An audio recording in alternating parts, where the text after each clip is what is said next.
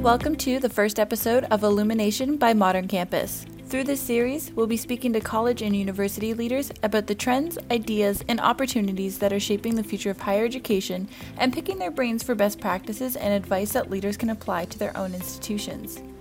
On today's episode, the Evolution's Editor-in-Chief Amrit Ahluwalia speaks with Eric Bullard, who is the Dean of Continuing Education and Extension at UCLA. We'll talk to Eric about the evolving role of professional continuing education divisions as we head into this new normal. Let's get into it. Starting off at the top, now you and I collaborated on a chapter for a book that's coming out of the Fielding University Press. It's a handbook for online learning. We were asked to contribute to a chapter talking about, I guess, the evolving role of professional and continuing ed divisions within the context of sort of a vastly transforming higher education ecosystem. And the vignette that you focused on really looked at the role that PCE divisions play in this, I guess, new normal within the context of delivering on the mission, especially of public institutions. So let's start there. PCE divisions have a very unique role to play in the context of the modern university. And historically, certainly over the past 50 or 60 years, that role has really been in driving innovation for their institutions. So why do PCE divisions tend to fall into that category? Why are they that innovative driver? I think really for PCE divisions, the units are typically situated to really extend the reach of institutions and engage communities. And so just by our very nature, we're situated to be more engaged with populations that the main campus may not necessarily focus on serving. So that provides us an opportunity to work with our campus partners, with our leadership at the institution to really affect change within local communities, but also global communities. And increasingly, institutional leaders are looking to PCE divisions and deans and directors to do a lot more in this space to extend the reach of their home institutions.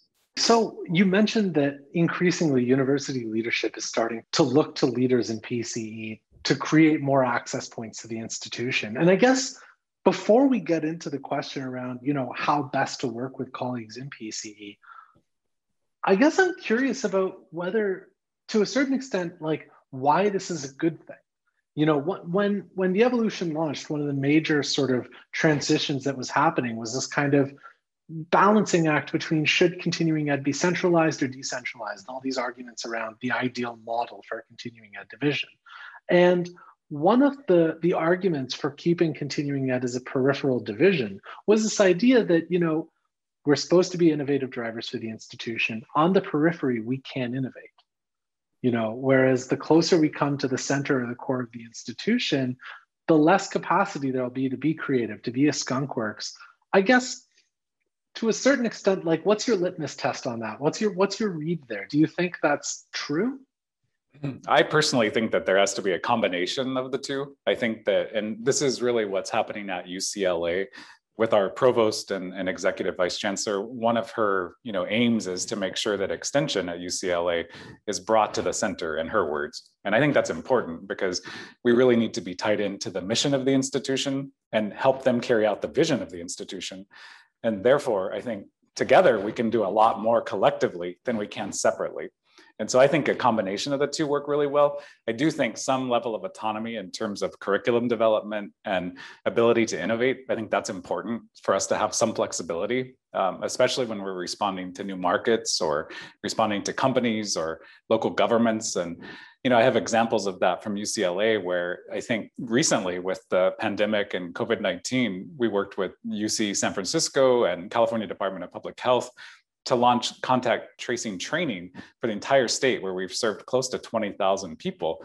But we really couldn't have done that through the traditional university, but through extension, we could. But that's a great example of where we had the infrastructure in place, the ability to deliver on that, but we needed the faculty expertise from our Fielding School of Public Health. So the partnership and the arrangement of bringing us together really impacted the state in a very tremendous and positive way, and in a way that I don't think we could have, really done if we were separate.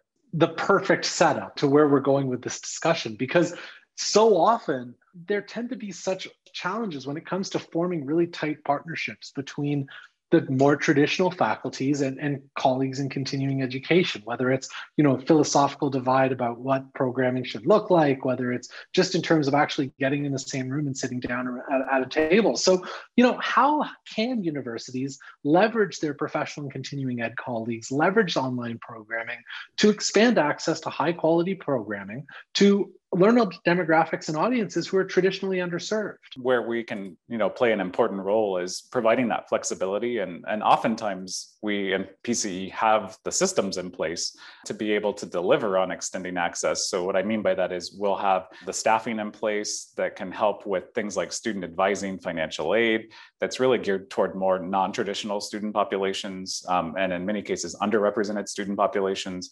We have systems like learning management systems. We have, registration systems that really are set up to be much more flexible than those at the main campus. And so I think that's one way in which we play a really, important role for the institution.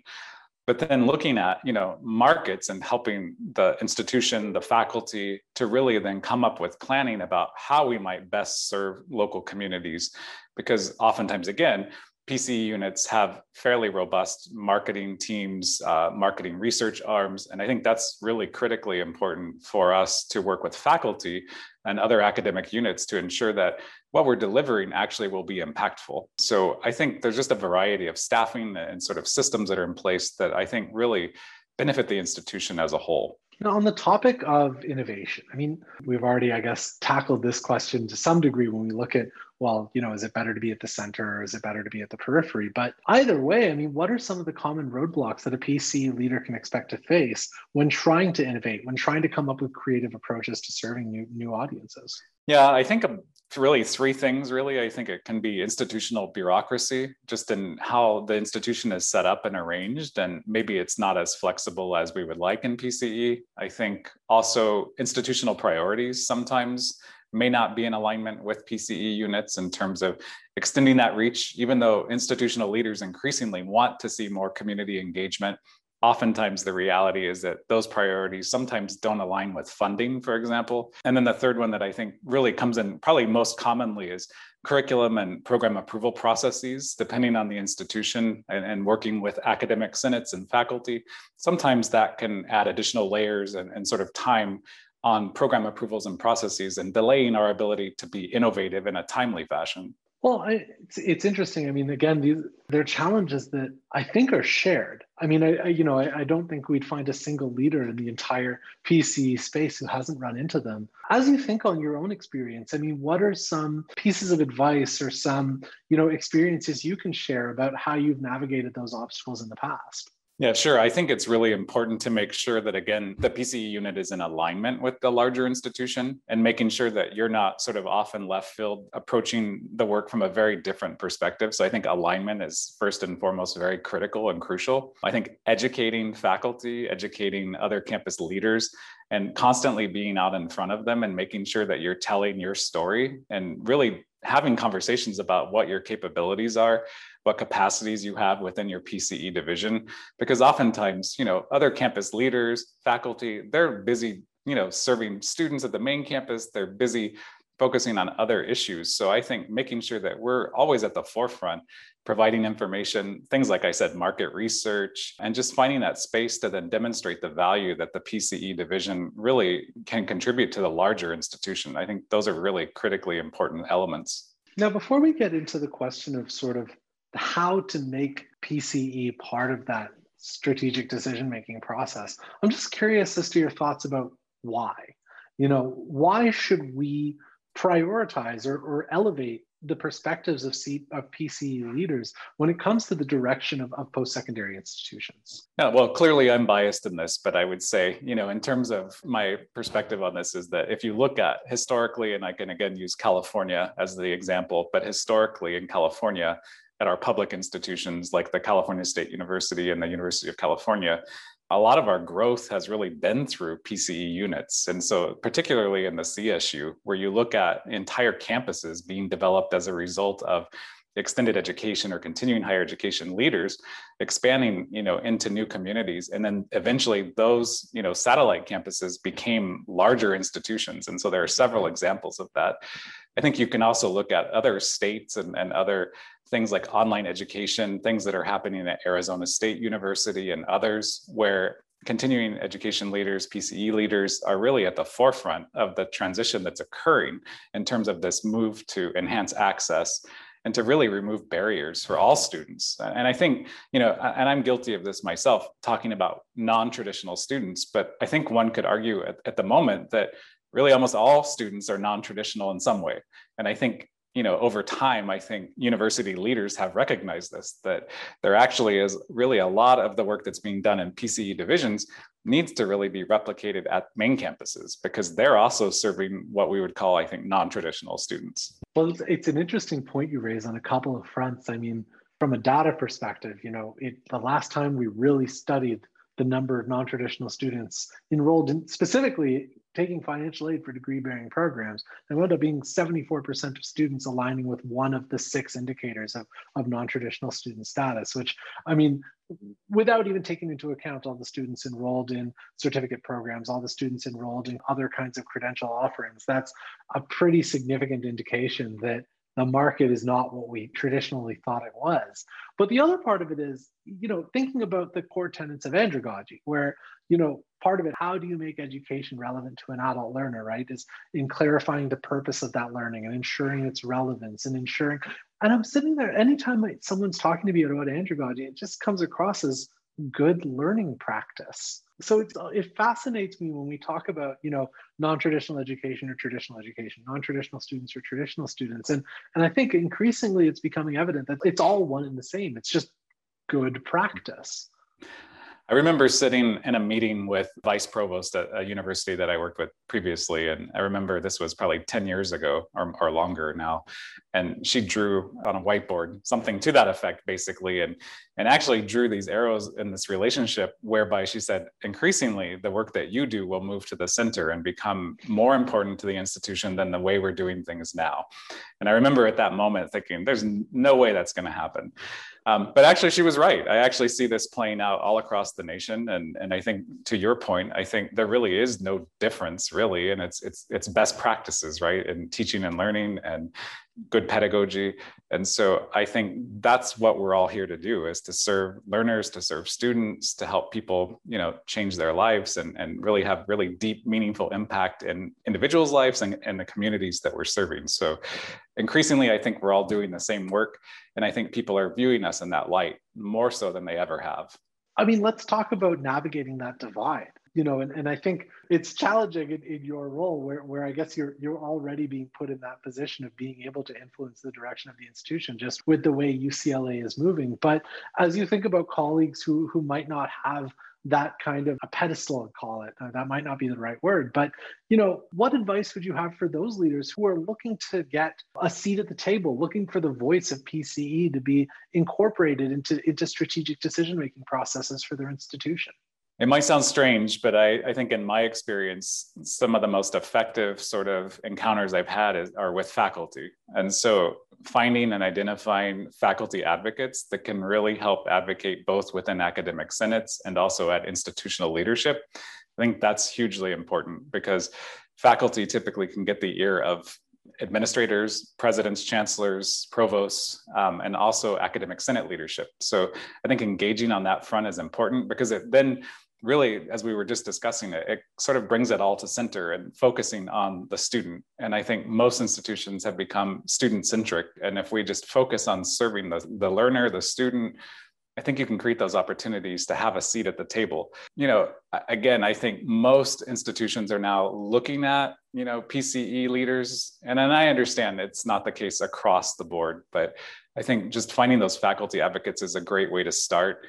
And then also, again, getting out in front of other leadership, as I mentioned, I think making sure that you're telling your story, that you're talking about PCE and telling the story of the students and the faculty and the impact that you're having. And I think that's important. Sometimes leaders forget to do that, to actually take time to reflect on all the good things that you're doing. But I think that in and of itself will help also sort of change perceptions, because if faculty and campus leadership see that you're having this tremendous impact in a particular way, they're probably going to change their perspective. Another element to that is getting your community partners, your business partners to also serve as advocates. So creating a strong advisory council or board, I think, is also important because they're often very influential within local communities, which again positions the PCE unit and leader as center to the campus. So I think those are just some simple ways, well, maybe not too simple, but those are a variety of things that one can do to make sure that PCE is viewed by the institution as, again, critical to the mission. Well, Eric, I mean, that pretty much does it on my end. Is there anything you'd like to add about this fundamental shift? It's partially philosophical, it's partially strategic, it's partially business informed shift of professional and continuing ed divisions from the periphery to the core of the institution.